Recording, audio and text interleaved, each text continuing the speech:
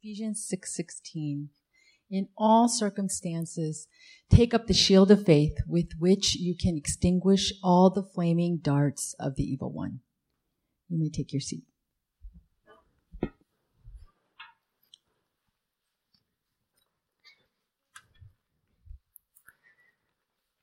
So we have gone through a number of the pieces of armor thus far, spiritual armor.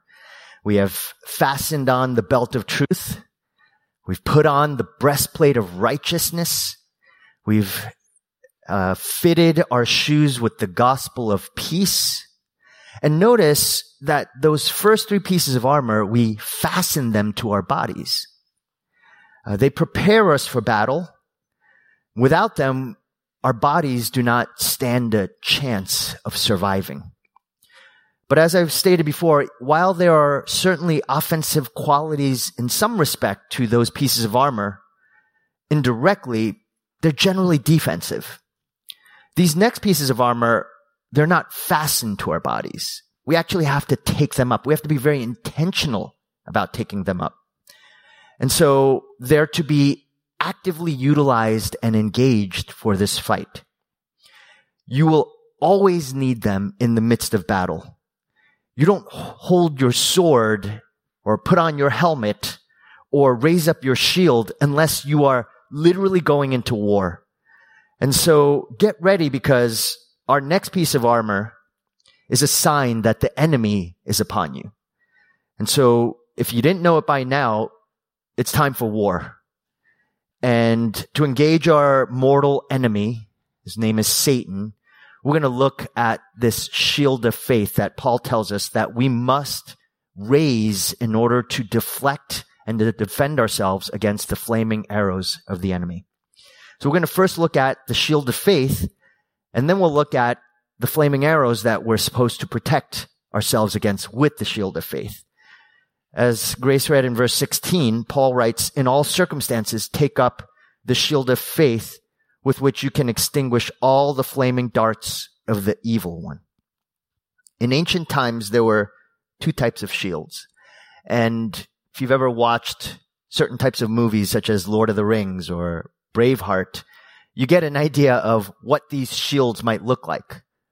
One type of shield is a circular shield, and it tends to be a lot more mobile and lighter, and when you go to battle and you're in hand-to-hand combat, you use that shield. It's a small circular shield that's meant to ward off blows in that hand-to-hand fight.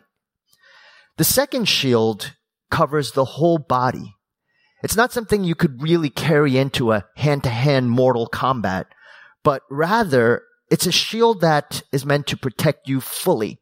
In fact, the word shield that Paul uses is referred to as, it's translated as door.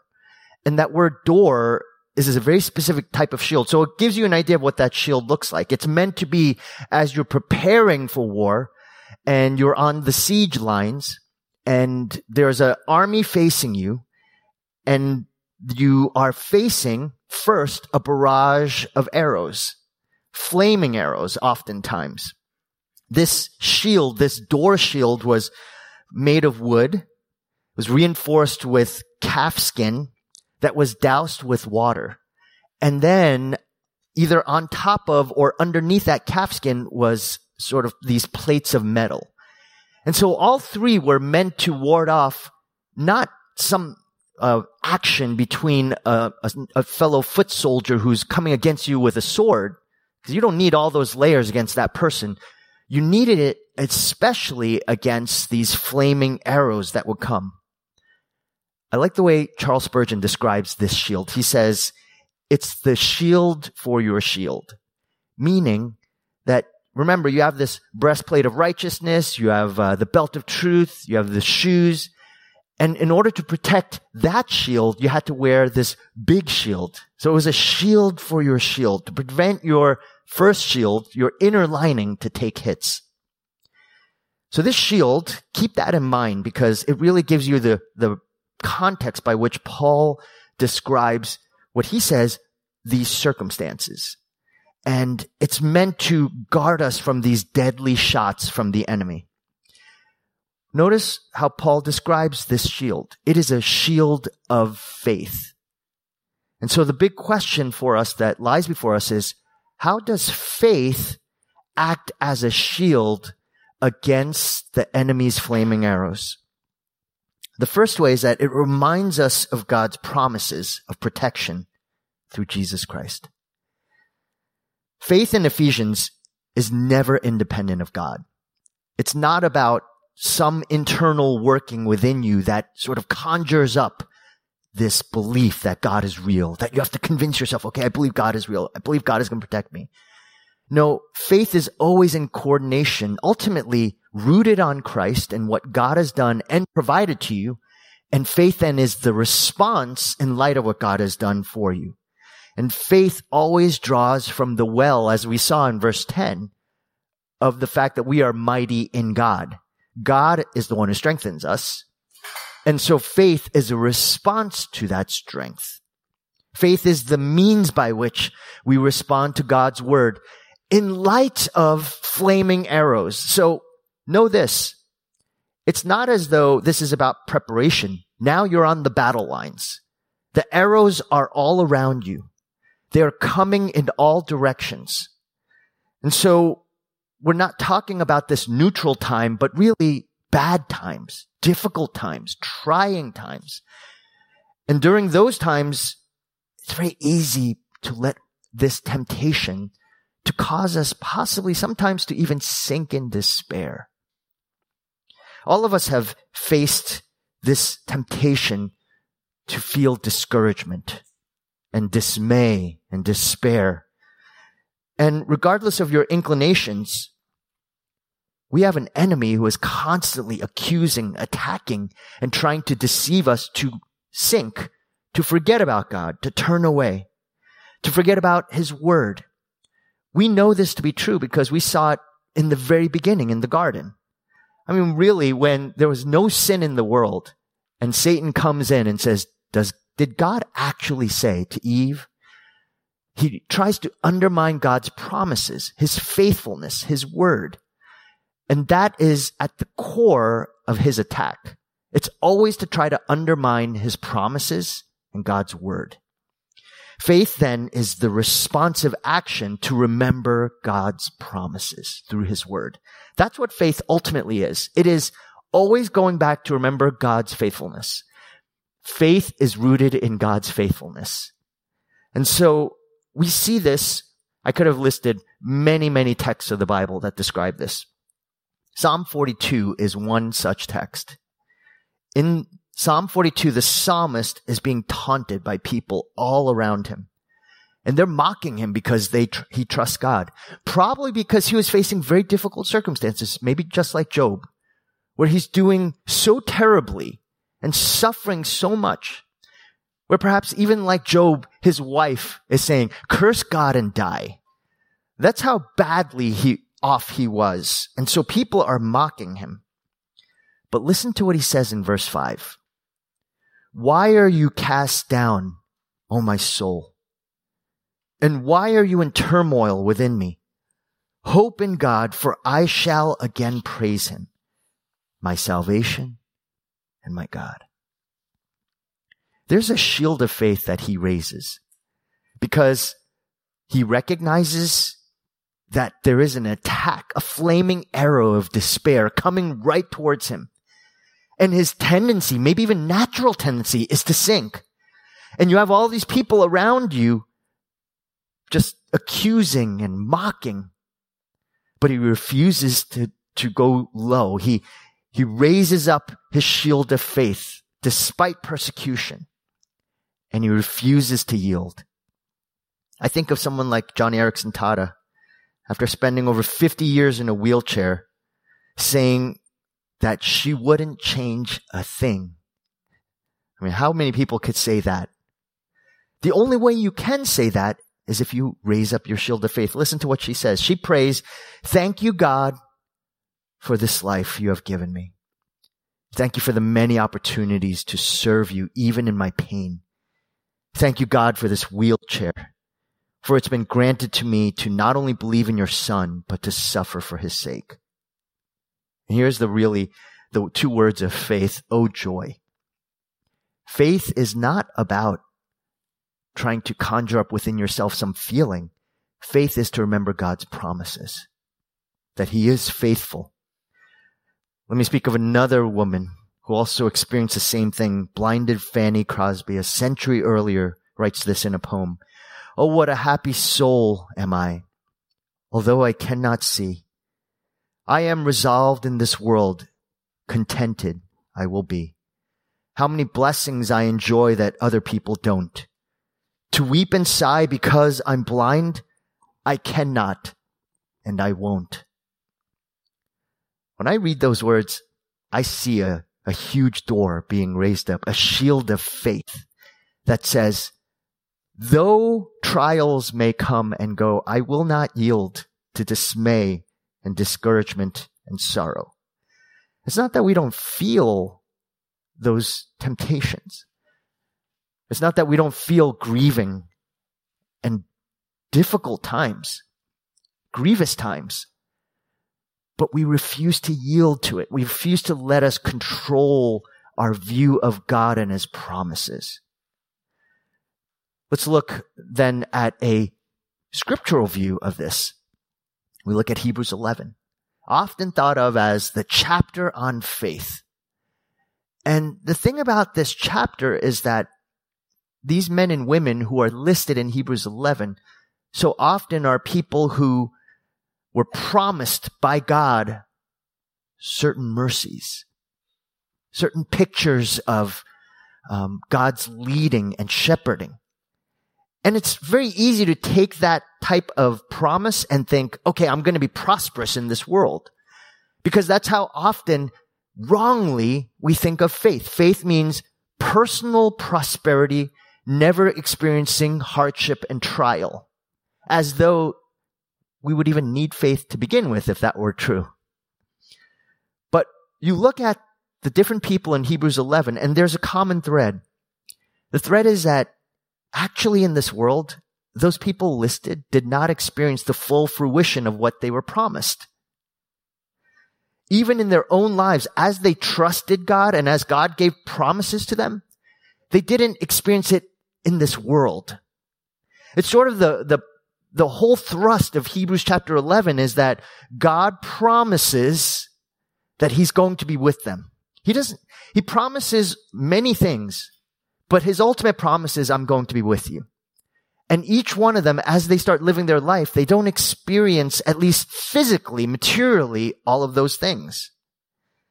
When God promises to Abraham, leave your comfortable home, go into this land that I will give to your descendants, who will be like stars in the sky. I mean, think about that for a moment, and then you think about Abraham's life, and you examine, when did he have a child? Oh, he's probably, 100 years old. How many children did he have? 2? Where was he living? He was promised this promised land. Hebrews tells us that he lived in tents his whole life.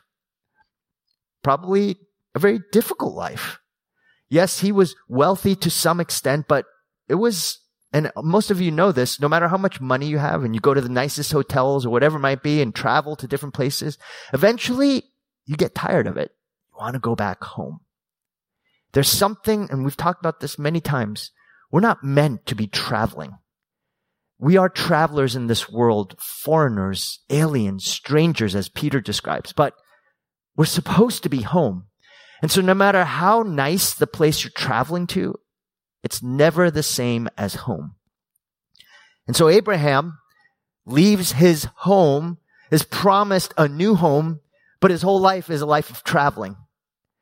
So the question is this, is God faithful? Does He keep His promises? Listen to how the Hebrews writer describes it in Hebrews 11:13-16.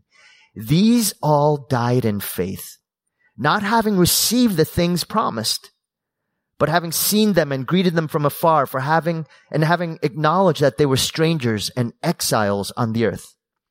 For people who speak thus make it clear that they are seeking a homeland. If they had been thinking of that land from which they had gone out, they would have had opportunity to return. But as it is, they desire a better country, that is, a heavenly one. Therefore, God is not ashamed to be called their God, for He has prepared for them a city. So these people died in faith. These all died in faith, not having received what was promised. That seems like a complete opposite of how you would think of faith. I thought faith meant if you believe, you will receive the promises of God. But what we do know is this, is that the answer is yes, you will receive what God promises. Definitely, because God never breaks his promises.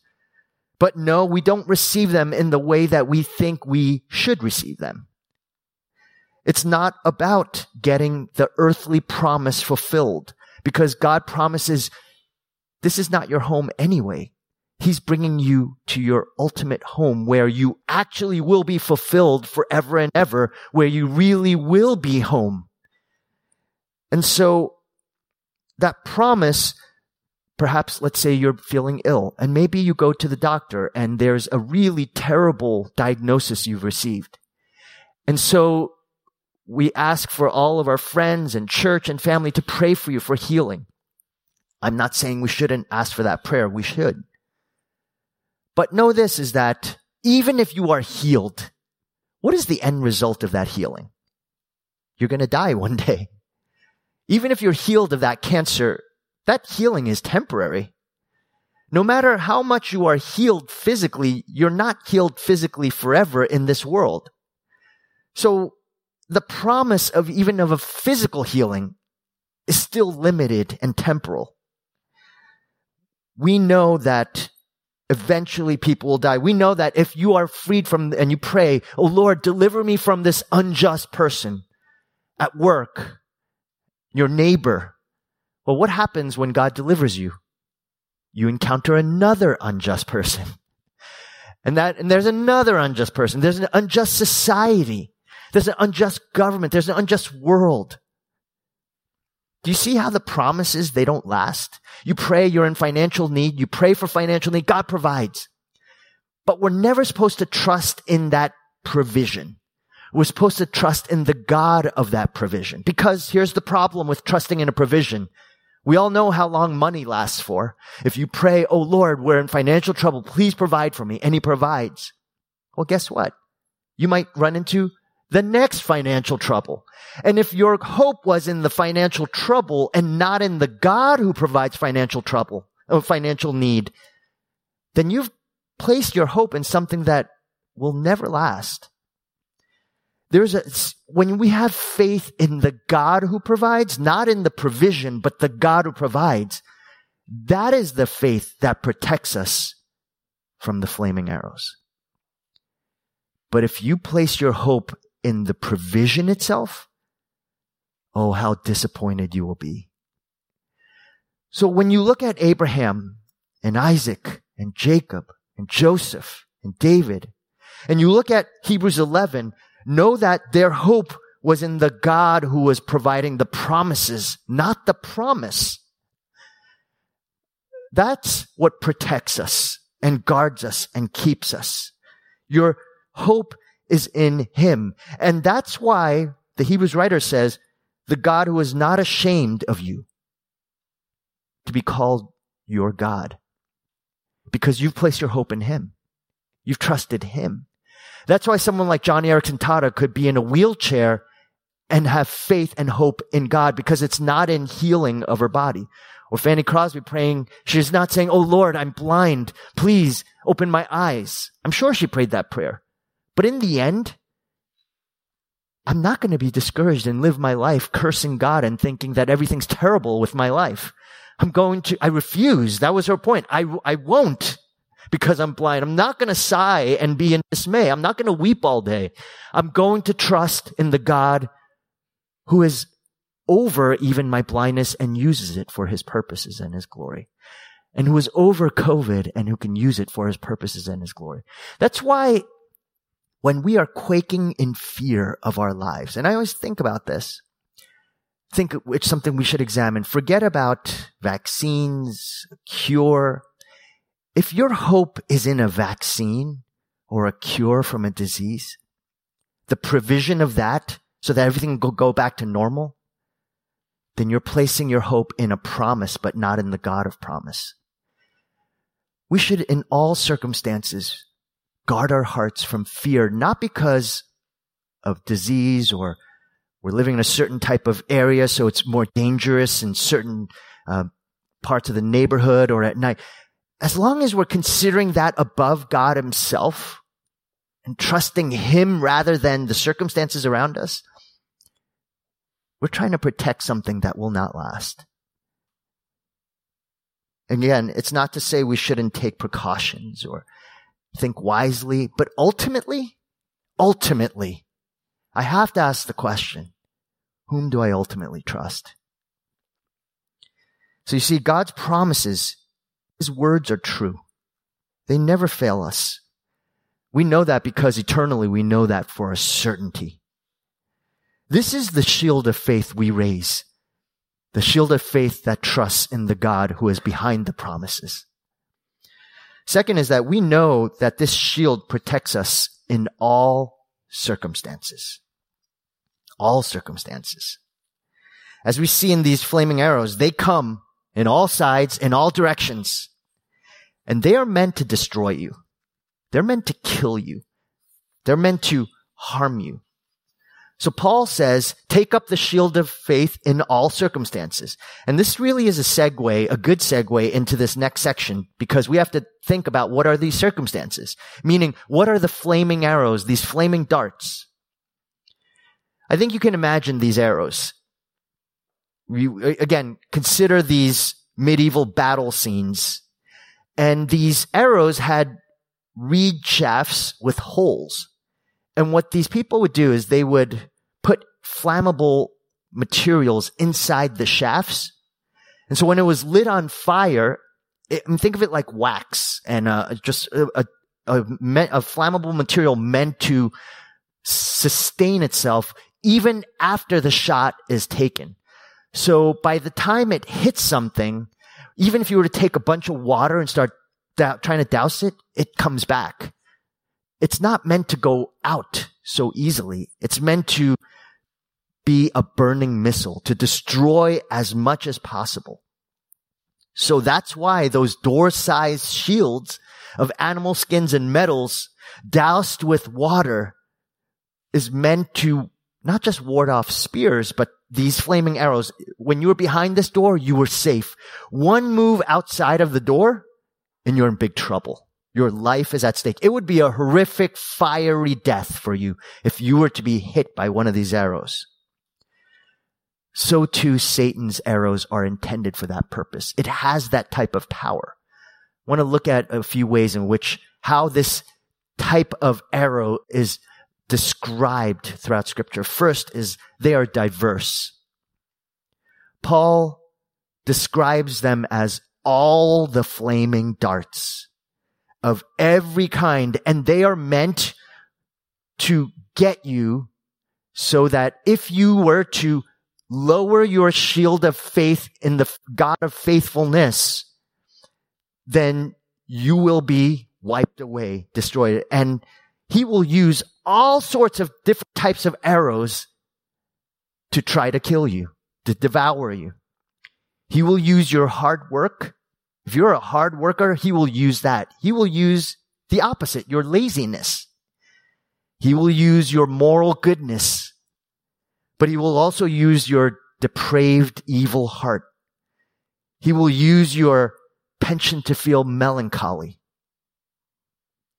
But he will also use your penchant to feel carefree. He will use your extroversion against you. He will use your introversion against you. He will use your boldness when you preach the gospel to thousands against you to be swelled up with pride. He will use your cowering fear towards your coworkers so that if they should even ever know that you were a Christian, you would be terrified. He will use your desire to protect your marriage and your family so that you never live sacrificially for the sake of the gospel. He will use your desire to neglect your family at the altar of ministry. He will use your inability to control your appetites. He will use your zeal for good eating and good health and good exercise against you so that will dominate your life. I mean, the list is endless. I could have just come up with 100 ways in which he uses both sides to make you focused on the provision, not the provider, on the gift, not the giver. That's just the number one strategy that he has. And so Paul reminds us in 2 Corinthians 10 through 11. Listen to what he says. Anyone whom you forgive, I also forgive. Indeed, what I have forgiven, if I have forgiven anything, has been for your sake in the presence of Christ, so that we would not be outwitted by Satan, for we are not ignorant of his designs. Think about that for a moment, that forgiveness assumes that there's something in your heart that has been tweaked by somebody. Someone has said something, done something, and it irks you. And it could be a personality quirk. It could be a real, genuine hurt. But when a person is raising their shield of faith, they are so aware that Satan has multiple diverse arrows just pointed right at you to try to get you to hate that person, be broken in relationship with that person, not wanting to show mercy and kindness and grace and care and compassion. And so one of many schemes. And Paul says we are not unaware of his schemes. We are aware of them. Know the diversity of the arrows. Secondly is these arrows are destructive. They are powerful. Christian, he wants to destroy you. Never forget Peter's warning in 1 Peter 5:8. Be sober-minded. Be watchful. Your adversary, the devil, prowls around like a roaring lion seeking someone to devour. Now, Satan doesn't want your body. He wants your soul. And he wants to do anything he can to get it. If it means he needs to kill you to get your soul, he will do it. But it could be if he can get you to be prosperous and wealthy and comfortable to get your soul, he will make you prosperous, wealthy, and comfortable.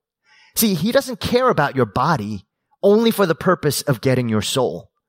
And so he'll do either way, make you poor or rich, make you comfortable or uncomfortable, make you suffering or healthy, make you a person fixated on a certain particular diet, or make you absolutely willing to go to any buffet and eat to your heart's delight. I mean, he doesn't care about your body. He only cares about your body and your mind, how it impacts your soul so that you don't worship Christ and you don't influence anyone else to worship Christ. Now that he's really excited about. He wants to destroy you and your soul. That's another one of his arrows, what he does. Next is that his arrows are distractive. I really think this is Satan's perhaps most used flaming arrow. It's his special arrow in the quiver because it's the one that he just has sort of on regular, he pulls it out. I'm going to use this on everybody because it always works. Listen to Jesus' description of Satan in Matthew 13:18-19. Hear then the parable of the sower. When anyone hears the word of the kingdom and does not understand it, the evil one comes and snatches away what has been sown in his heart. This is what was sown along the path. I think, keep an eye on this text, and if you look at the verbs, hear, understand, snatches, sown, meaning it's possible to hear God's word, but fail to understand it. And the reason why we don't understand it is because it's not sown deeply enough. And when it's not sown deeply enough, Satan snatches it. So, meaning that it's possible that you are listening to God's word. Maybe you're listening to this message right now. But in the middle of it, you have all these thoughts. And if you're watching from home and you're sitting on that couch, and right next to you is your food is cooking, and you're thinking about, okay, what am I going to do right after? And you're really hoping this message ends as soon as possible because you really want to get up and get going. Or maybe you're wearing your pajamas right now and, you're just thinking, oh, I could go back to sleep. And the arrows are coming of distraction. The word is not being sown deeply, and Satan comes, snatches it out and says, forget it. So as soon as this is over, you're going to forget everything. Because you have so many other things to think about. I know I'm like that. I know I'm tempted to think that way all the time. And so, again, I mentioned this before when we talked about Satan, is that why is it that when we try to do anything to do with the Lord, distractions come non-stop? If you commit to reading the Bible, suddenly you have an itch on your foot. Suddenly, when you start reading the Bible, it's, I'm so thirsty. I got to get some water. And you start getting up, get water. And then as you go to the sink to get water, then you notice, wait a second, the dishes aren't fully done right. And you start doing the dishes. And then then you look it over, and on your refrigerator, there's a list of your grocery list. Oh, I got to go buy that. So you start getting ready to put on, change, and you go out to grocery shopping. God's word is gone. Why does that happen most when you're trying to read the Bible? If you've committed, I shared with my Old Testament theology class in the very beginning, I said, statistically, I read the statistic somewhere, can't remember where, but in Bible studies, out of 100% of the people who join, probably about 30% of you are not going to finish. Maybe even more. And that's almost always lasted. Some of you have already quit after 2 weeks. You said, I'm going to do Mark. And so if there's 20 women, now there's 15. And then, OT theology, I really want to know God's word. So some of you said, I'm going to study it. And then when there's 45 signed up, now there's 30 people on. These are actually, and I think there's a reason why. And I don't think it's because you're busy. I think it's because the enemy wants to do everything he can to stop you from growing to love Christ. And so it's not about commitments. It's about distraction. And that happens all the time. Again, if we believe the Bible here and we say this is a spiritual war, and this enemy, he is really smart. He is the smartest, strongest, most strategic, cleverest being next to God himself. There is no person alive who can match wits with him. Only Jesus can. We can, though. On our own strength, we can't. But through Christ in the shield of faith, by putting on the spiritual armor, we can match wits with him through Christ. But on our own, forget it. You're helpless. Perhaps the most endangered person alive is either the person who is considering Christ for the first time or has just turned to Christ. They're the most endangered person of all. This is why if you know someone you're sharing the gospel with, surround that person with prayer. Pray for them. Get other people to pray for them, because Satan is going to fight hard so that your words mean nothing, so that they will be distracted. If you know these people, if you're ever sharing the gospel or wanting someone in your family, a lot of times we are thinking about a family member who we so want to turn to Christ. Well, if that's really true, don't just pray for them. Get other people to pray for them. Because there's a God of this world that has blinded the minds of unbelievers. And the only way that that person will ever open their heart to Christ is God sovereignly acting by his Spirit. And God loves the prayers of his people. We'll talk a lot about prayer coming soon.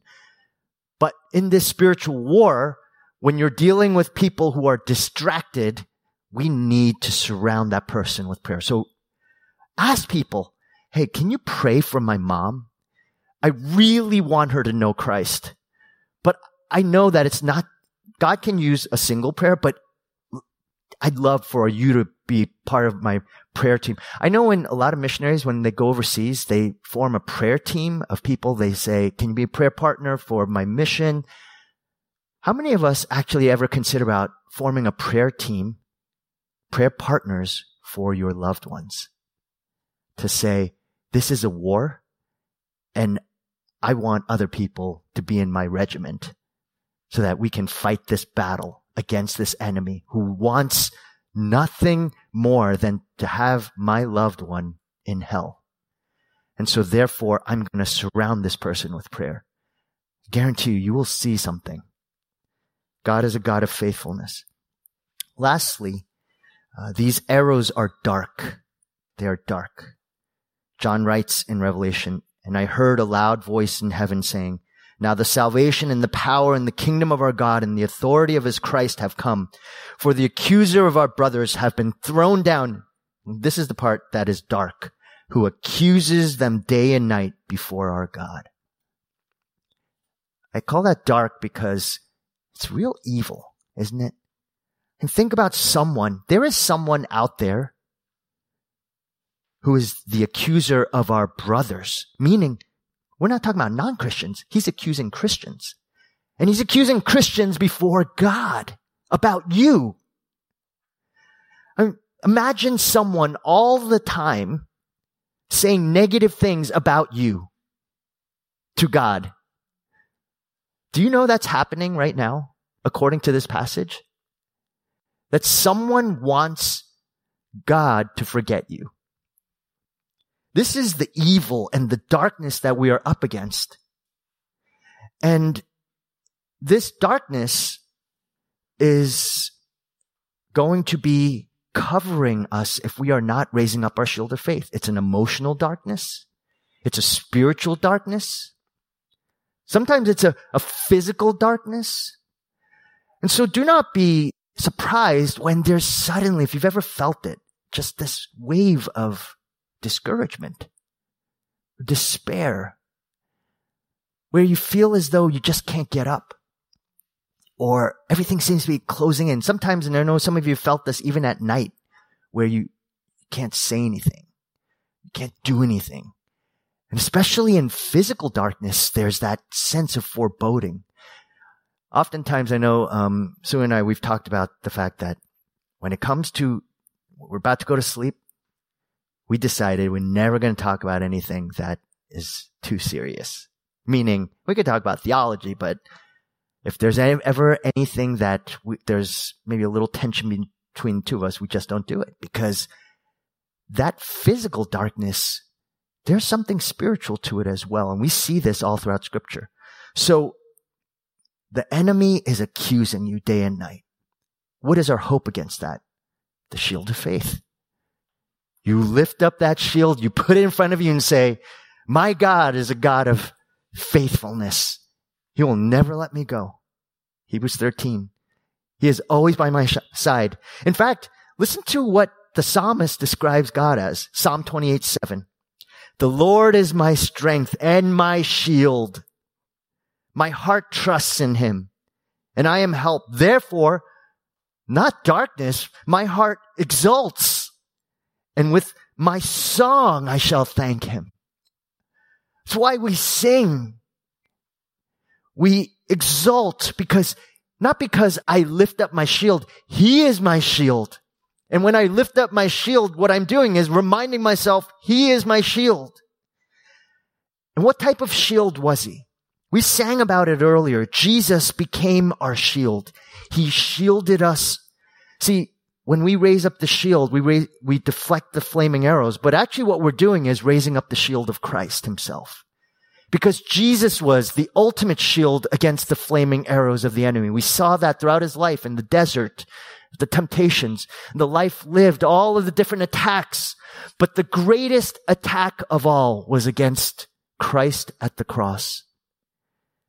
Where Paul describes in Galatians 3:13, listen to this arrow that was aimed right at him for us. Christ redeemed us from the curse of the law by becoming a curse for us. He shielded us. He shielded us from our own sins, For it is written, cursed is everyone who is hanged on a tree. Jesus Christ is our great shield.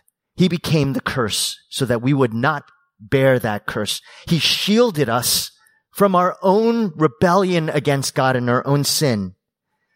And so therefore, in light of that, where do the accusations stand that are day and night? Christ is our shield. He deflects all those accusations. He puts them to naught. They're gone forever. Where is Satan with Christ as our shield? He flees. Just like in the desert, he went away. Resist the devil, James says, and he will flee from you. Where is death? Death is doomed forever. Death is fleed. Where is fear with our great shield of Christ? Fear is gone, is vanquished. Where are these flaming arrows that come?